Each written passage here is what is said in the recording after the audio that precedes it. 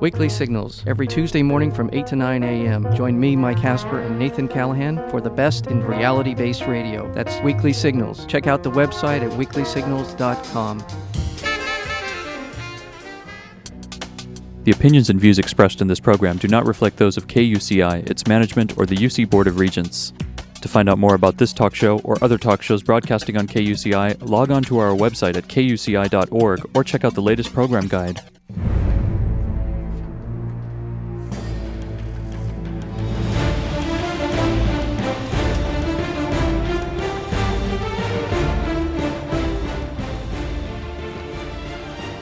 Good evening. You're listening to KUCI at 88.9 FM in Irvine and online at kuci.org. Welcome to Privacy Piracy. I'm Lloyd, I'm the show's engineer, and your host is Mari Frank. Mari's a local attorney and certified information privacy professional. She's the author of several books, including Safeguard Your Identity and From Victim to Victor, a step-by-step guide for ending the nightmare of identity theft. She sits as an advisor to the State of California Office of Privacy Protection, and she's a sheriff reserve here in Orange County. She's testified many times in Congress and the California legislature on privacy and identity theft issues, and you may have seen her on TV on Dateline, 48 Hours, NBC, ABC, CNN, O'Reilly, Geraldo, Montel, a lot of other shows. And she did her own 90-minute PBS special last year called Protecting Yourself in the Information Age. To learn more about this radio show and our great guests, please visit kuci.org/privacypiracy. Good evening, Mari. Good evening. I am so thrilled because tonight we have a guest that I've been trying to get on our show for 2 years. He is my privacy hero. He is a guru of privacy. He is the father of information privacy. He walks on water, and he is with us all the way from the East Coast. I want to tell you a little bit about Dr. Alan F. Weston. He's professor of public law and government emeritus at Columbia University. He was also former publisher of Privacy in American Business and former president of the Center for Social and Legal Research. He is the author or editor of 26 books on constitutional law, civil liberties and civil rights, privacy, and American politics. In 2005, Dr. Weston received the Privacy Leadership Award of the International Association of Privacy Professionals, of which I am a proud member, and I remember that. That was wonderful. And Professor Weston's major books on privacy include Privacy and Freedom, which I have right in front of me, a big, thick black and red book that really is wonderful. You read it over and over again. It's the Bible of information privacy. And his next book was Databanks in a Free Society. And they were both pioneering works that prompted U.S. privacy legislation and helped launch global privacy movements in so many different democratic nations in the 1960s and 70s. He also specialized in studying the impact of information technologies on national and local governmental operations. This includes from decision-making to citizen services and freedom of information administration. And this was illustrated by his 1971 book called Information Technology in a Democracy. For over 40 years, Dr. Weston has been a member of the U.S. federal and state government privacy commissions and an expert witness before legislative committees and regulatory agencies. These activities cover privacy issues in financial services, credit and consumer reporting, direct marketing, healthcare, telecommunications, employment, law enforcement, online and interactive services, survey research, and social services. He has consulted on privacy with major companies, including IBM, Security Pacific, Equifax, American Express, Citicorp, Bell Atlantic, on and on and on and on. He has also spoken about privacy at more than 800 national and international business and industry and scholarly meetings. He's done so much, I can tell you so much more, but you can find out more about him at kuci.org/privacypiracy, because this could go on for years, and Lloyd is telling me, hey, get started, I want to hear him.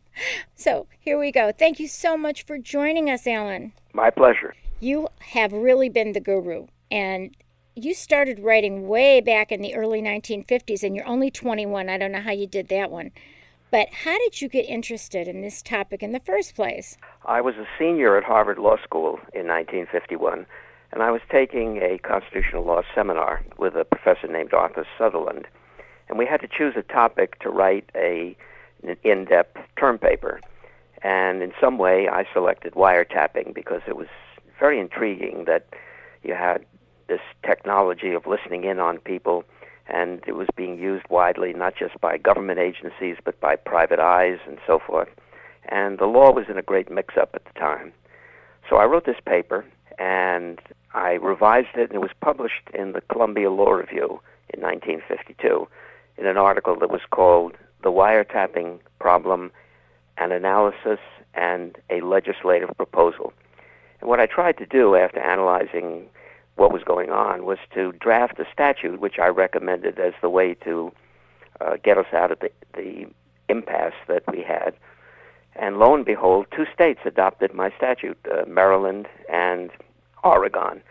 And I thought, gee, this is a great topic. You can be Solon and Justinian and make law and get it picked up. Wow, and you were so young then, too. I was.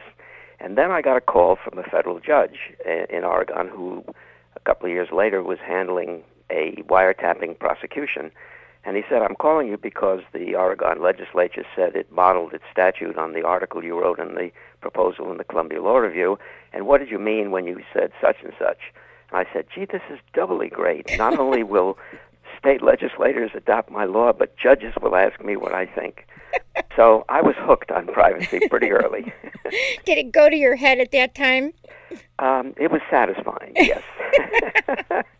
So wiretap, boy, you could write about wiretapping now in a different way, couldn't you? Oh, yes, yes. It never disappoints. Wiretapping goes on forever. Right. So how did you jump from wiretapping to Privacy and Freedom, which you published in 1967? The way I got to that was there was a Committee on Science and Law of the Association of the Bar of the City of New York, a very outstanding group of lawyers who work on policy issues. And the head of it, a man named Oscar Riebhausen, came to me and said, I've been reading the things you've written about wiretapping in law reviews and the New Republic and so forth, and I think that a lot of new technology is developing which is going to have a major impact on what we call privacy. And would you be willing to direct a major project to look at what's going on and to try and put it in some perspective? And I was just thrilled at that way of thinking about it. So the book I wrote, Privacy and Freedom, which was published in 1967, took 4 years for our committee to work and for me to write, looks first at physical surveillance technology developments, psychological developments affecting privacy, and data collection and data manipulation. And then what I tried to do, having looked at these new technologies, was to say, what do we really mean by privacy? And so the beginning of the book really deals with the functions of privacy in society, whether it's anthropological studies, psychological, sociological, economics. Tried to pull together all of the material and organized it in terms of what I saw as the functions that privacy perform in societies. And then, having looked at the new technologies, I described from a lot of very detailed sources just how these were being used by business, by government, by criminal groups, etc., and ended the book with some suggestions for what kind of privacy values and privacy laws and privacy support was needed. So for me, it was a tremendous learning experience, and I tried to get it all down in the book. Oh, it's still really a fascinating book and is still relevant today. But as part of that study, you wrote a book-length manuscript on privacy in Western history. Tell us about that. Yes. As part of writing Privacy and Freedom, I said, I wonder how much, if we go back to the Greeks and the Romans and the English and the American Republic, we could trace the rise and thinking about privacy across 2,000 years of Western history. And the way I did it was with the aid of some very, very talented history graduate students at Columbia. I wrote a case study for each of these periods.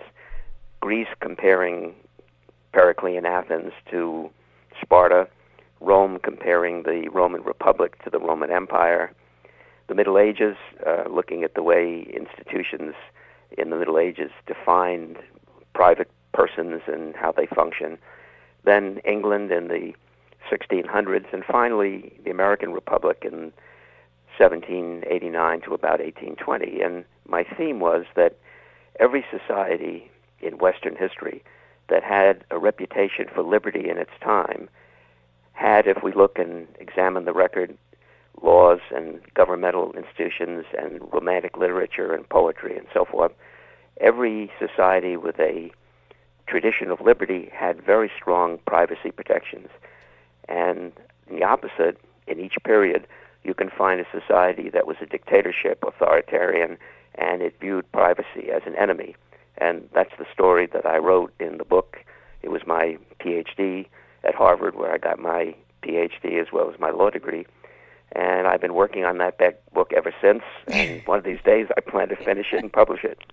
Well, you know, when I went to the Ponemon Institute and you gave your wonderful lecture to us, you were talking about more recent history and kind of showed us the evolution of privacy in more recent history. So you've been working on that, I can tell. Yes. You know, it's very interesting. We have histories of everything. We have histories of the monuments. We have histories of women. We have histories of war. We have histories of love. Ironically, there is no history of privacy, and that's where I feel I've got to do my duty and get one out there. Yeah. So when's that going to happen so we can already set up another appointment for a conversation on our radio show? Well, I've got about 9 months to a year to pull it all together and do the beginning and ending. One of the things I decided after I wrote the manuscript, and it had been aging like a fine cask of Amontillado for years, was that I had missed the beginning. And so in the last 4 years, what I've done has been to write a history of the Hebrews in privacy, and went back to biblical times and recognized that some of the ideas that are associated with the Greeks or American Republic actually have their origins in the way in which the Hebrews in the classical period of the Bible defined privacy. And so that's been keeping me busy lately, but it makes the book then 6 case studies. Yeah. The Greeks, the Romans, et cetera, et cetera. Yeah, there's all sorts of privacy. We talk about information privacy. We talk about, surveillance privacy. What are the different? Can you give us some of those definitions? Like, sure. What was the definition in the old Hebrews, the Bible? Well, it's very interesting that the very early days in the Bible, the Hebrews were praised because they arranged their tents so you couldn't look into somebody else's tent as your tent was put across them. And one of the things that developed then in Hebrew law was that you could not overlook people in what were considered to be private activities. That's a remarkably modern concept, and yet it goes back to the days of the Bible and the days of a nomadic tribe in the way in which they set up their tents and so forth. Is that where we got that you have a real expectation of privacy in your home? Is that what that called? Really? Yes, I mean, long before there was a castle, there was the tent of the Hebrews. So it's interesting to see that even before some of the great English common law definitions of a man's right to his castle privacy, we had this earlier tradition of giving physical privacy against being overlooked or overseen. Interesting. Yeah. So talk about some more of the definitions of privacy. Well, in my book, Privacy and Freedom, I try to suggest that there are 4 states of privacy that people want to choose and manage. There's solitude, where we're alone, and it's the greatest state of privacy because we're outside the sight or the hearing of anybody else. And we use solitude in order to have downtime and rethink ourselves and recover ourselves and reshape ourselves. Right. The second state of privacy is intimacy, where we share very personal things about ourselves to somebody that we trust and that we're willing to reveal ourselves to. And we do that because sharing these highly personal aspects of ourselves is vital to a balanced self. You need help, you need counsel, You need to try things, and so intimacy is very important. Right, and connection. Yeah. And we have the third, anonymity, which is where people can go out and be in public, but they're not recognized and they're not seen. And many people, when they go to a bar or a train, will talk about very personal things because that individual they speak to will not continue in their life or exert any authority over them. So we have an important anonymity right, and it's one of the things that's under a lot of pressure today. Right. And finally, we have a aspect of privacy called reserve, which is where, by social convention, we don't ask people questions about themselves, so we don't try to intrude upon them because we negotiate, in effect, an understanding that certain topics are not ones that we should bring up. And what I try to show in the book is that each individual wants to or needs to create their own balance of privacy. And that goes back to my definition of privacy, which is the claim of individuals to decide what information about themselves is revealed to others, how much and at what time and under what safeguards and so forth.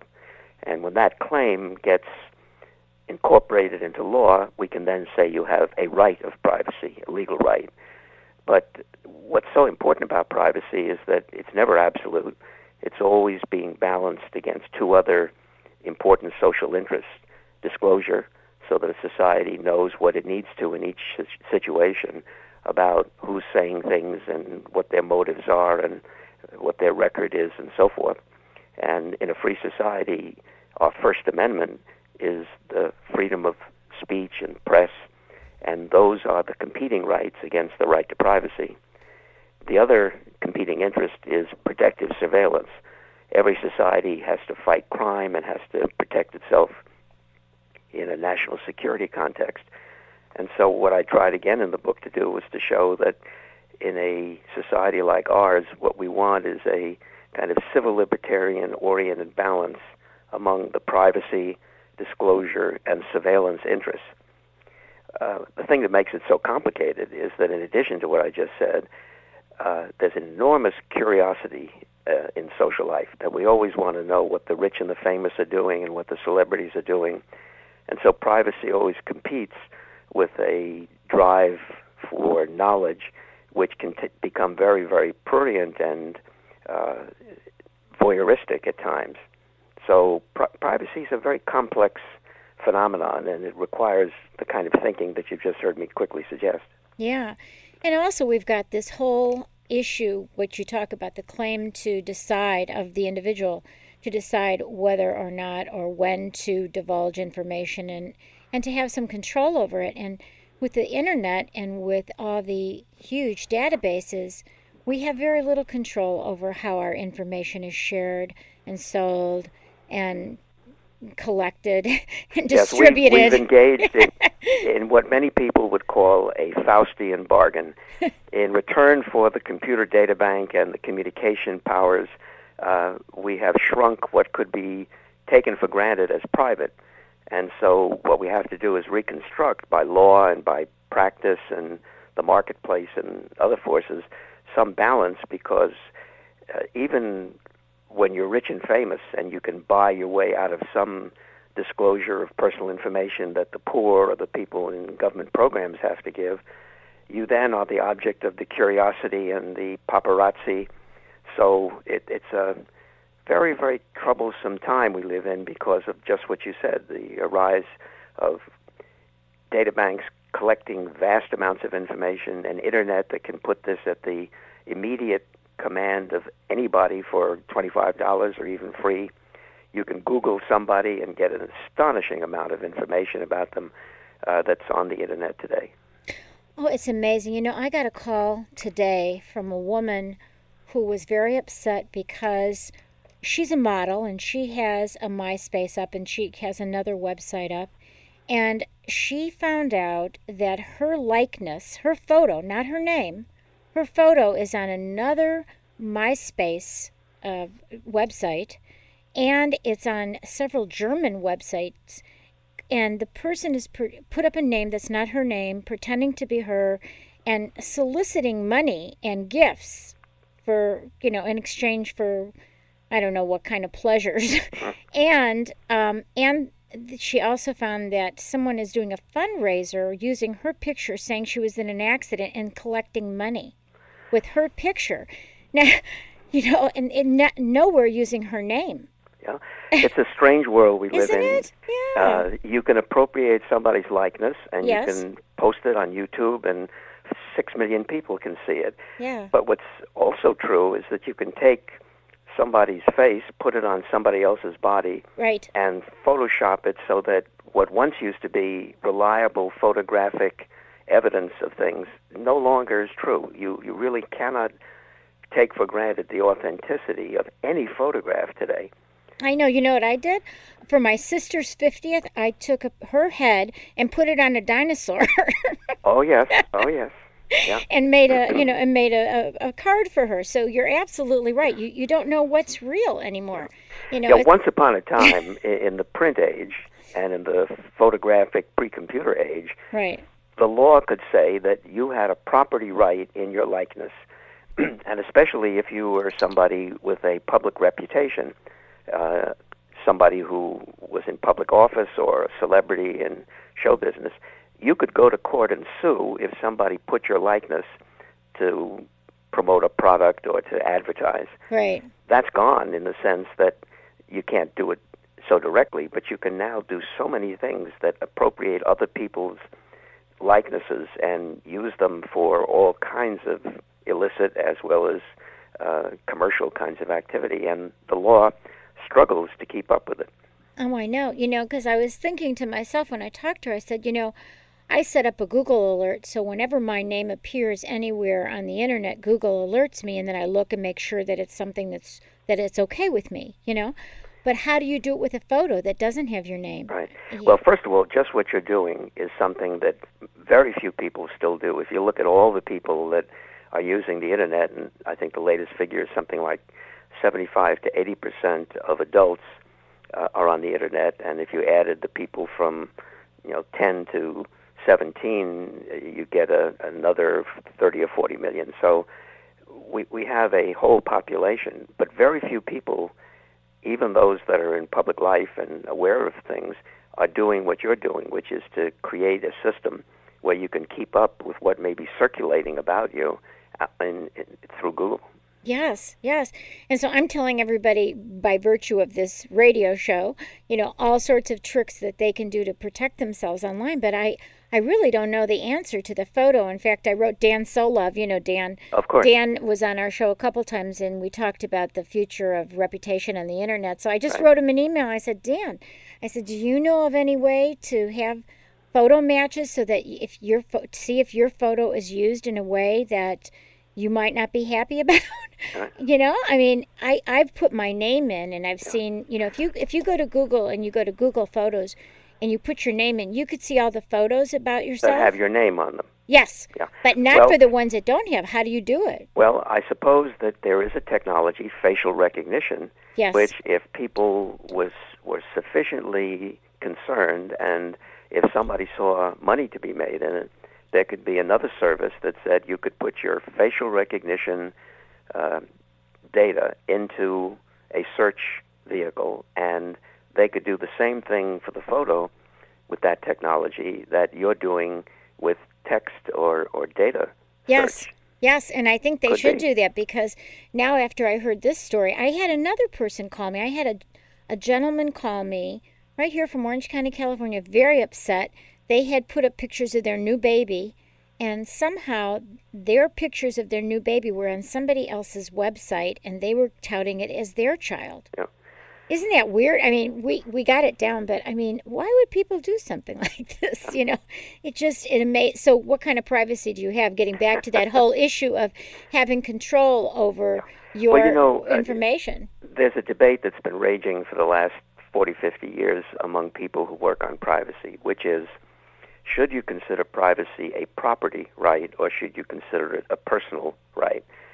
This has big implications in terms of the legal system, because if it's a property right, you should be able to exercise the control over people who have taken and used your property without your permission. So in that route, you're going in the stream of law cases that treat your reputation as a property. Right. On the other hand, if you take the personal right approach, you can say that it's a violation of your identity, a violation of your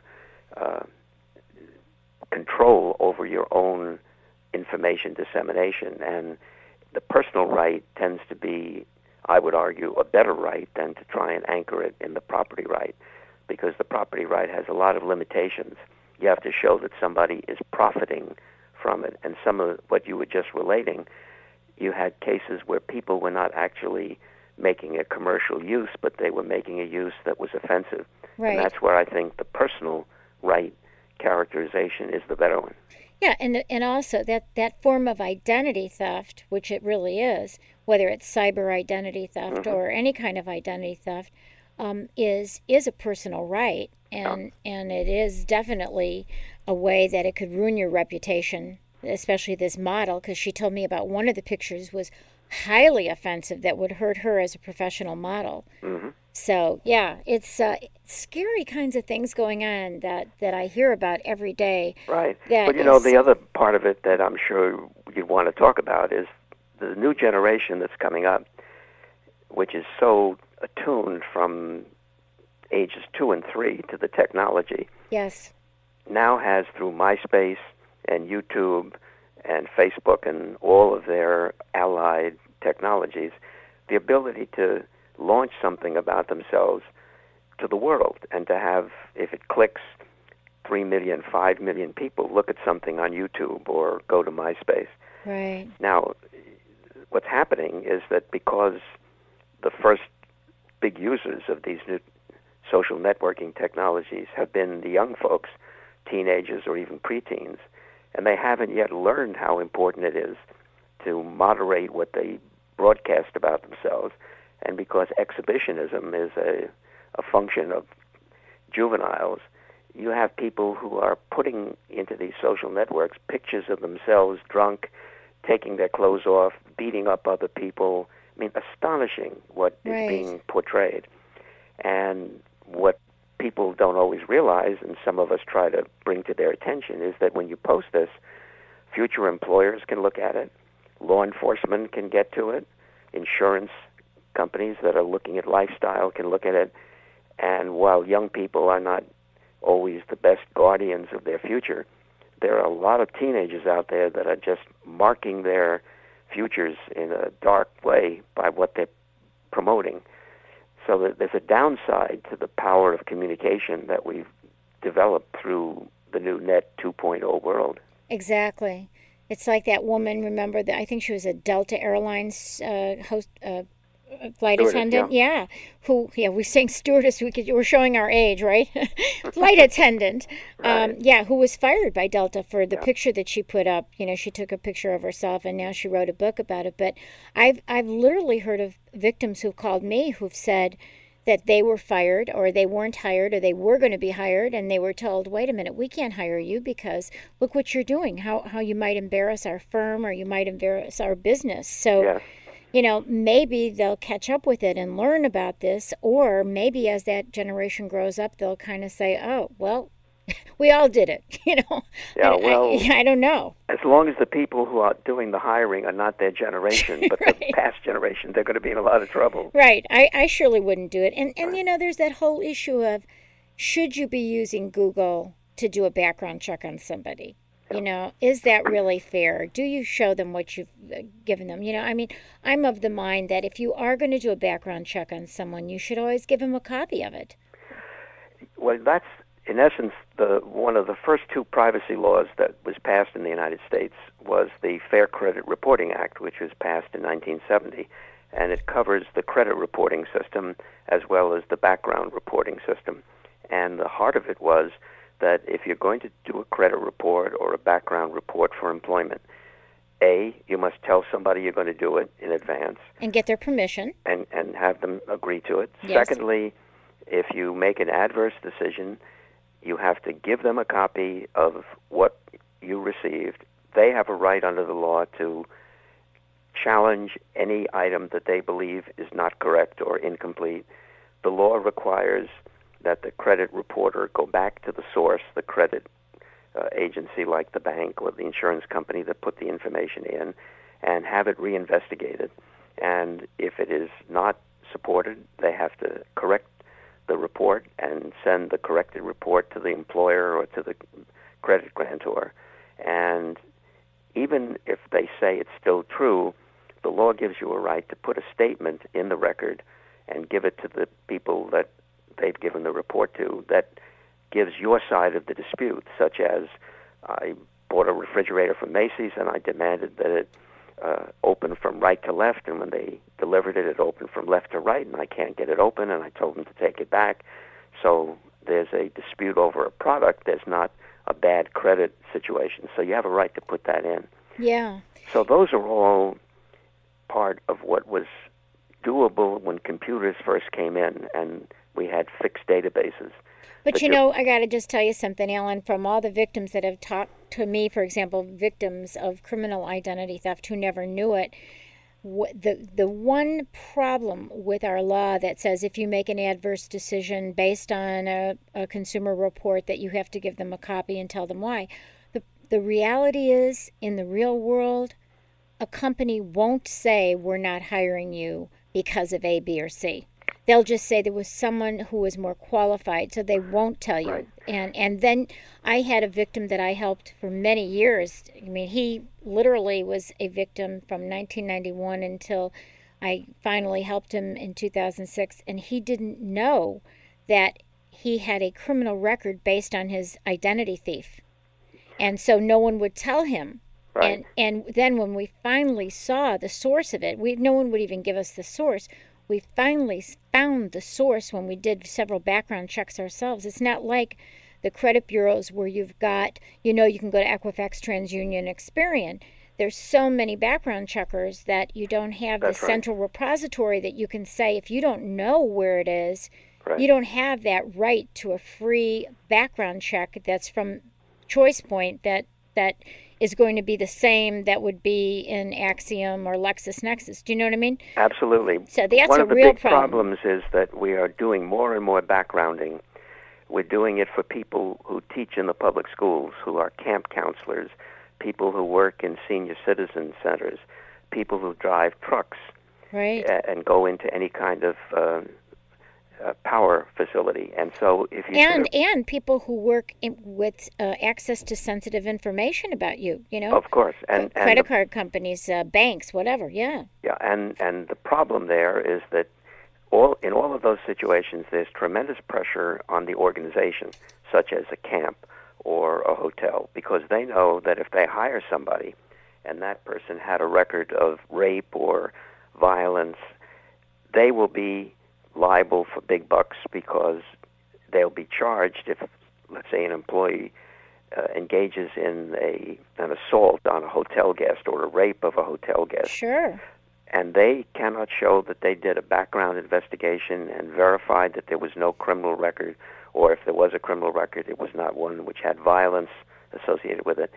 So the reality is that our litigative system puts a tremendous pressure on employers of all kinds to do background checks, but as you were saying, we don't have a single source for backgrounding. We have a lot of companies that collect a lot of information from public record sources and from interviews and sometimes very soft information. It gets put into the file that is bought from these companies, and how to get it corrected. Half the time it's not accurate, right? Yeah, I mean, there's tremendous problems. Yeah. And, if you're a ChoicePoint or an Axiom, you're better off, yeah. You can be very, very devoted to getting it as accurate as you can. But the problem is that most of their records come from public record sources, which means the mistake can be in the state agency, or it can be in the city record, or the in local the real court, estate record, or in the court record, exactly. Oh, yeah. And defending your reputation in our present age is a very, very hard thing to do. That's why I said I think that the law should be that whenever someone does a background check of any kind, and you authorize it, which you have to authorize, that they should give you a copy. They don't have to say anything, but they should give you a copy, just so you see it, and then you can deal with it as you wish, rather than only if there's some adverse decision based on it, because they're never going to admit it.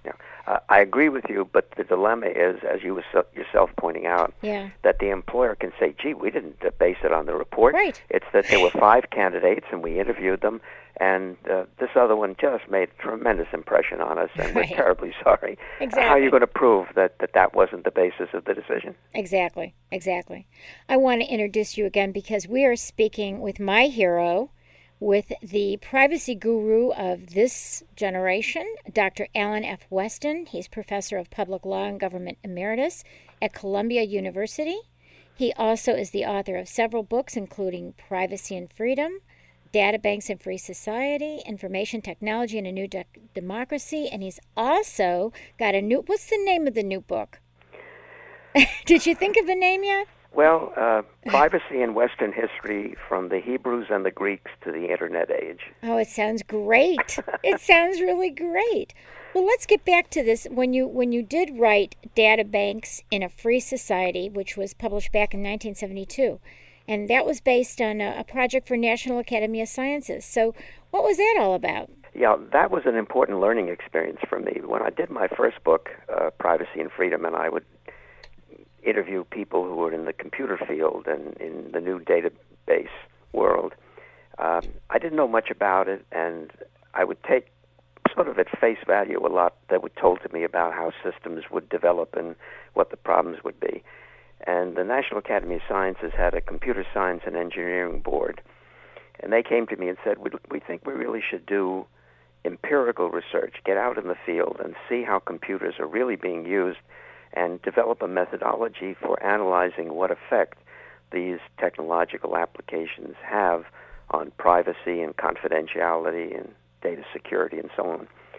So what I did was, with an excellent staff and with the National Academy entree, we identified 55 organizations across 14 different fields of record-keeping about people: police departments, universities, hospitals, credit reporting, etc. And in each of those 14 fields, we went to the 3 or 4 organizations that were making the most advanced uses of computers.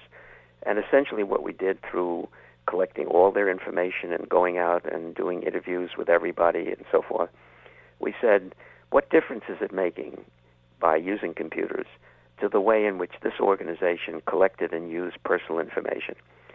And when we got all done and did all this field work, what we concluded was that computers had not yet made a major impact on the way these organizations were collecting and using information. And that was because the computers were still pretty complex, hard to use, expensive. You didn't have the powerful software, and you didn't have the ability to put in information the way we now have. You know, I got to tell you, Alan, you know, back in the 80s, I was elected to a school board here, and I remember they wanted to spend a fortune on computers, which we did, because we said, well, that way we can, you know, contact the parents, we can keep it better in touch with them, we can do all these things with kids. Do you know that the computers that we bought took up, like, huge rooms? Yes. Yeah, in the old days, you had when we went to these organizations in 1970, 71, 72, you usually went to a whole floor, which was the computer room. Yes. And you had these enormous machines whirring and buzzing and so forth. And I think that's why they weren't, you know, it was like that, because they were so big. Well, it was so costly and so clumsy. Yeah. You know, nowadays you have on your laptop as much power as was in those rooms. That's what's so astonishing in terms of how the technology has developed. Right. Anyway, what I learned there was that you have to look very carefully at how the technology is being applied and ask, what difference is it making in how much is collected, who gets to see it, how much control you have over improper disclosure, and so forth.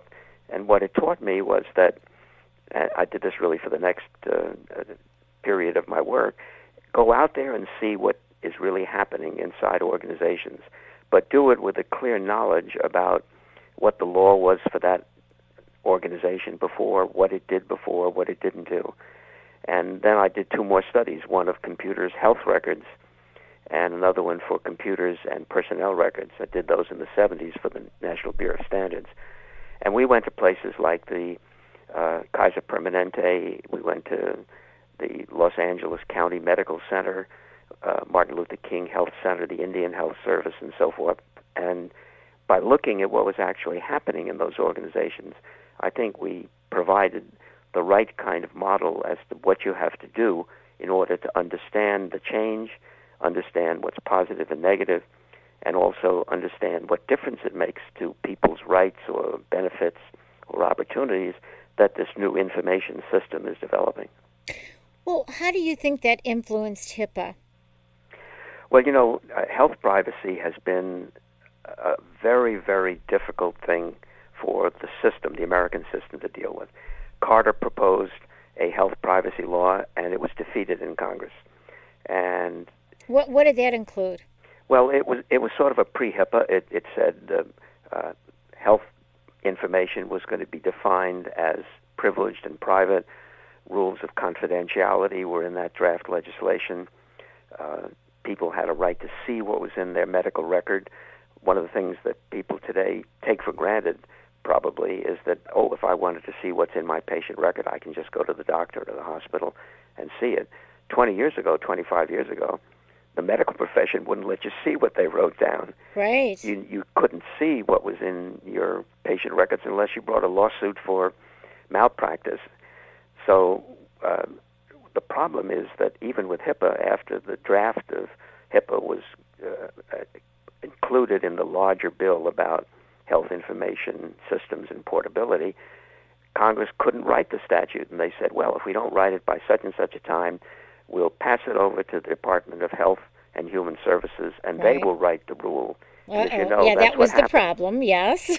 And so Health and Human Services wrote the rule, and then in comes George W. Bush and the Bush administration, and they took away some of the most important parts of the privacy rule. So we didn't get the same privacy rule that came out of Congress during the Clinton years. We got a softened rule, and many people think that the privacy rule under HIPAA is a disclosure rule. Yes, It's not a privacy rule. Yeah, we've had Dr. Deborah Peel on our show a couple times, and we've talked about that, how it is just a disclosure rule, and truly there's some problems that we see as one who deals with poor victims of identity theft and medical identity theft. Even when you prove to the doctors and the hospitals that the record is wrong, they won't delete it. They just they only want to put in some kind of notes about it. You know, they don't want to delete it. They just want to add to it, which obviously isn't very good for somebody who has a health record that does not even belong to them. Well, there are 2 things going on now that are going to bring health privacy right into the front gate in the next Congress and across the next few years. One is the growth of electronic health record systems in hundreds of healthcare organizations, and the development of personal health records by online companies such as Google and Microsoft and WebMD and so forth. And the other thing is the lack of security for health information. I just did a survey with Harris, which we're going to release soon, which asked people, how aware are you, have you read or heard about medical records or health information being stolen or lost on the part of people who have health records like hospitals, insurers, employers, and so forth. 69% of the public say they've heard about it, which is an astonishing figure in terms of anything in public affairs. Well, because they hear about all these security breaches, right? Well, but this is breaches from medical information, not just general stuff about a laptop being stolen. This is where people heard that it was medical information, health information. And then we said, well, you know, California law. Yeah, California law. Have you personally or a member of your family had your health records or medical records stolen or lost? Right. And 4% of the public, which represents 9 million people, believe that their own medical records or health information were lost and stolen. Now, that's not the same as medical identity theft, which you know is properly defined as where somebody gets your medical information in order to get valuable medical services in your name. Right. Here, the harm is the violation and the feeling that you might have your sensitive information seen by the wrong people or published and so on. But if you put those together, the electronic health record trend, personal health records, and the insecurity of the medical information, you've got a topic that really is going to be on the agenda of the next Congress. You know, that's what I was going to tell you, that California law just changed this year. So so now we have to report medical data breaches. Right. Not just financial stuff like your Social Security number, but if your sensitive medical information has been acquired by an unauthorized person, then that has to also, there has to be notification. Yes, the Identity Theft Resource Center, which collects statistics on this. Mm-hmm. I'm on their board. Yeah, reported that there were 50 episodes of medical data breaches in the first 6 months of 2008 alone. Yes. So we're dealing in something that, it's not the fault of the people who are the keepers of the medical record in the sense that they're putting it together in order to serve the patients, but the security has been so bad, and they've just assumed that they can put laptops out without encrypting, or they can just dump records in the trash without any kind of effort to destroy them. The level of security, although it's supposed to be high, and with a security duty under HIPAA, but the actual record has been dismal.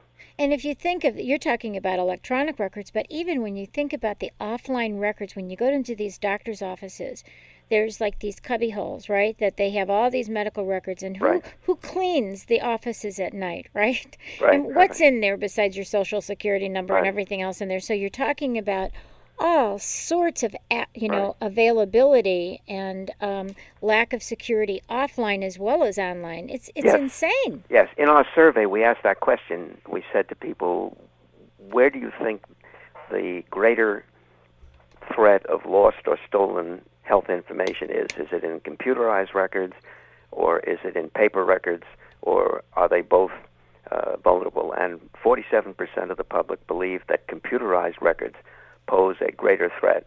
About 25% think it's equal between paper records and computerized records. Yes. So the public's view is that there's greater danger in the computerized record, which is interesting because what it reflects is the double-edged sword of computerized records. We know the benefits you get from them, but they are also insecure.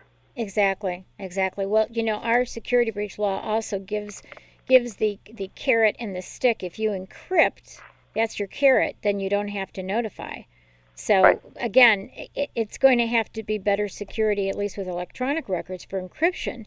Yeah. But, offline records, it's just going to be through the audit procedure, somebody coming in and doing an audit to say, what are you doing here? I mean, I've done those kinds of audits where they say, we have such secure electronic encryption and all this stuff, and then I go and I see there's open drawers, with information all over it.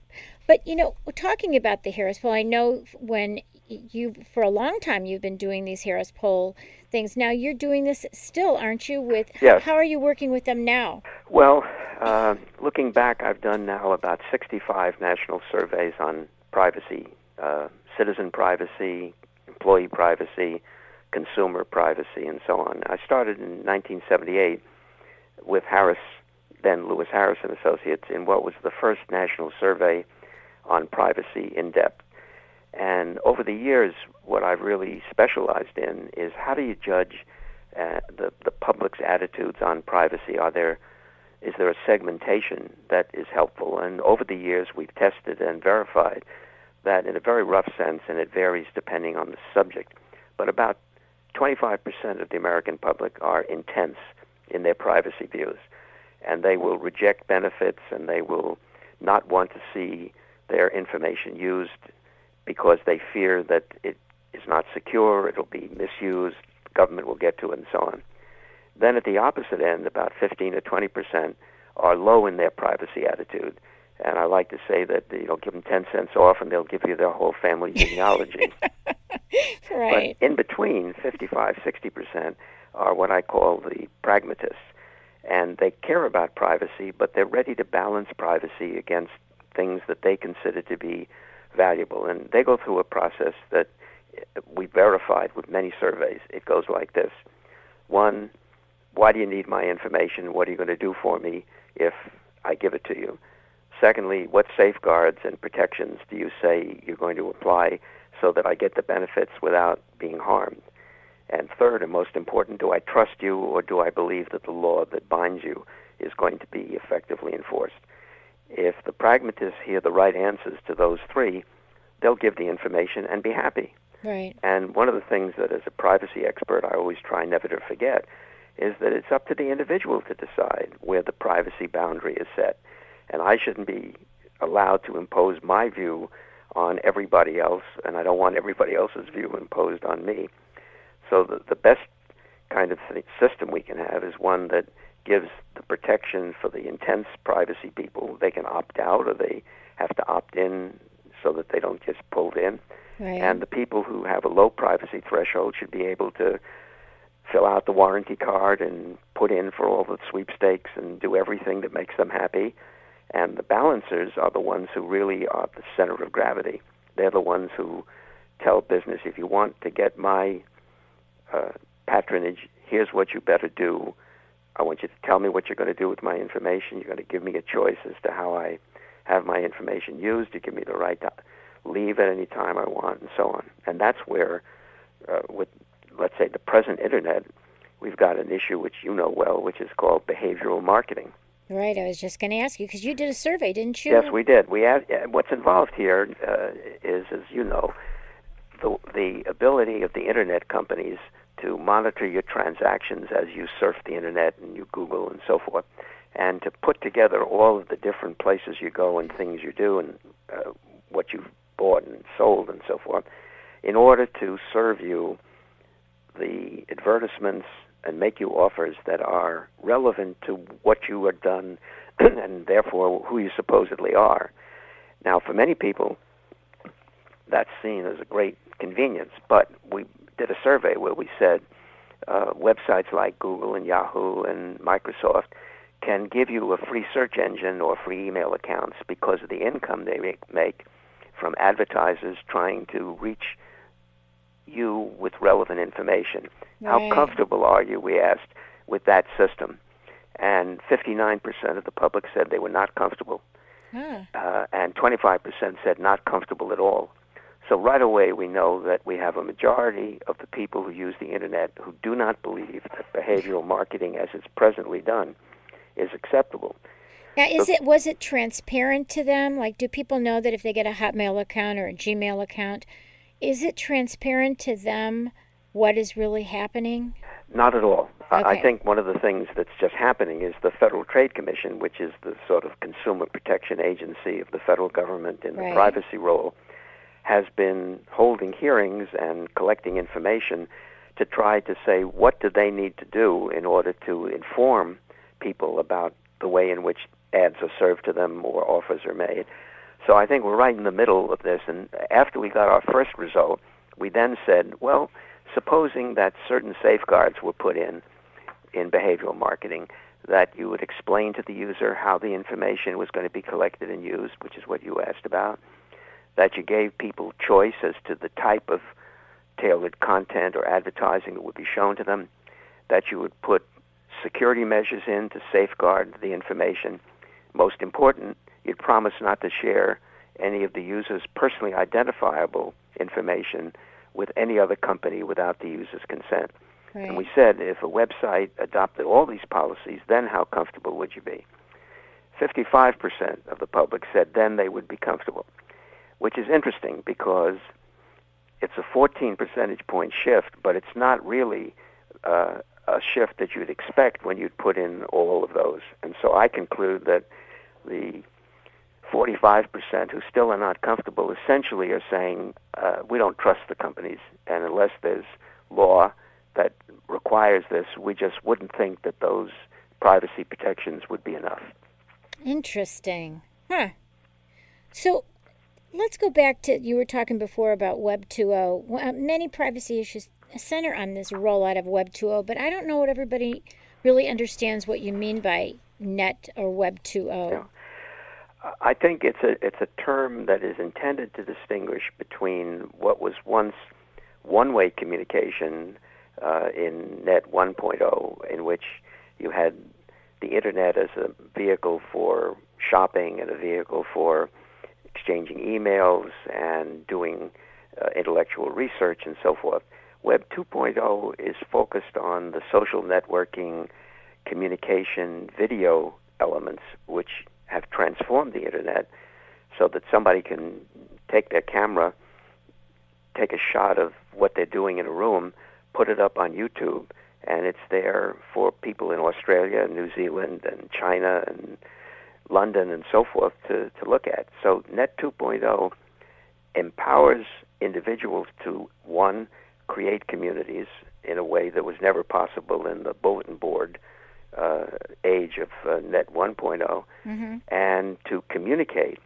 The other thing is that alongside Net 2.0 is the mobile revolution, which is enormous in terms of its impact on privacy, in which we haven't even really begun to experience. The fact that we've become a cell phone society around the world, that individuals have a device which can take camera pictures, and interesting, the changes in the power relationships when individuals can photograph police beating people or other kinds of misconduct. It's very interesting shift in the power relationship that people can capture things that easily. Right. So I think Net 2.0 plus the mobile revolution tell us that it's a new world in terms of how personal information is collected and communicated and shared and captured and put under surveillance. So if you add to that the cameras in the streets, which are sweeping through societies of all kinds, and you have the cameras on the public streets, the cameras in the elevators, the cameras in the 7-Eleven stores, in the department stores, the anonymity that I described earlier as one of the 4 important states of privacy, we don't have too much of that left. No. So we don't have much time. Lloyd says we have about 2 or 3 minutes, but I just want to ask you, so, you've watched this grow, you know the history. Overall, are you pessimistic or optimistic about the future of privacy in our society? I have a balanced view that is partially pessimistic and partially optimistic. I think that the powers of the technology are so awesome that we can't relax at any point or take for granted that privacy is going to prevail. On the other hand, I think our society and the Western political tradition is to value privacy because it's so essential to dignity and self-worth and the management of ourselves that we will step forward politically, legally, and socially to assert privacy values and try to find the right mechanisms to support it. So I think I'm a person who sees the threats as very significant, but also believes that we're creative people. We know how to support these values, and I think that on the whole, I come out believing that privacy will prevail. Well, I like that optimistic attitude, and that's a great way for us to end. I want to thank you so much. I've been trying to get you on for so long. We are so happy that you finally joined us. You're wonderful. Dr. Alan Weston, thank you for joining us. Thank you for having me. Okay, we'll see you soon. Thank Good. you very much. Good night. Good night. Hey, you've been listening to KUCI 88.9 FM in Irvine and KUCI.org on the net. We've just been listening to Dr. Alan Weston, the guru of privacy, the hero of privacy, and the author of Privacy and Freedom and many other books and many treatises on privacy. Please join us every week, Wednesday evening from 5 to 6 p.m. Visit our website at kuci.org/privacy, where you can see our upcoming guests. You can listen to our archived interviews, download podcasts, write us emails about what you want to know about privacy. Thank you very much. Thank you, Lloyd. Good evening. Good night. The opinions and views expressed in this program do not reflect those of KUCI, its management, or the UC Board of Regents.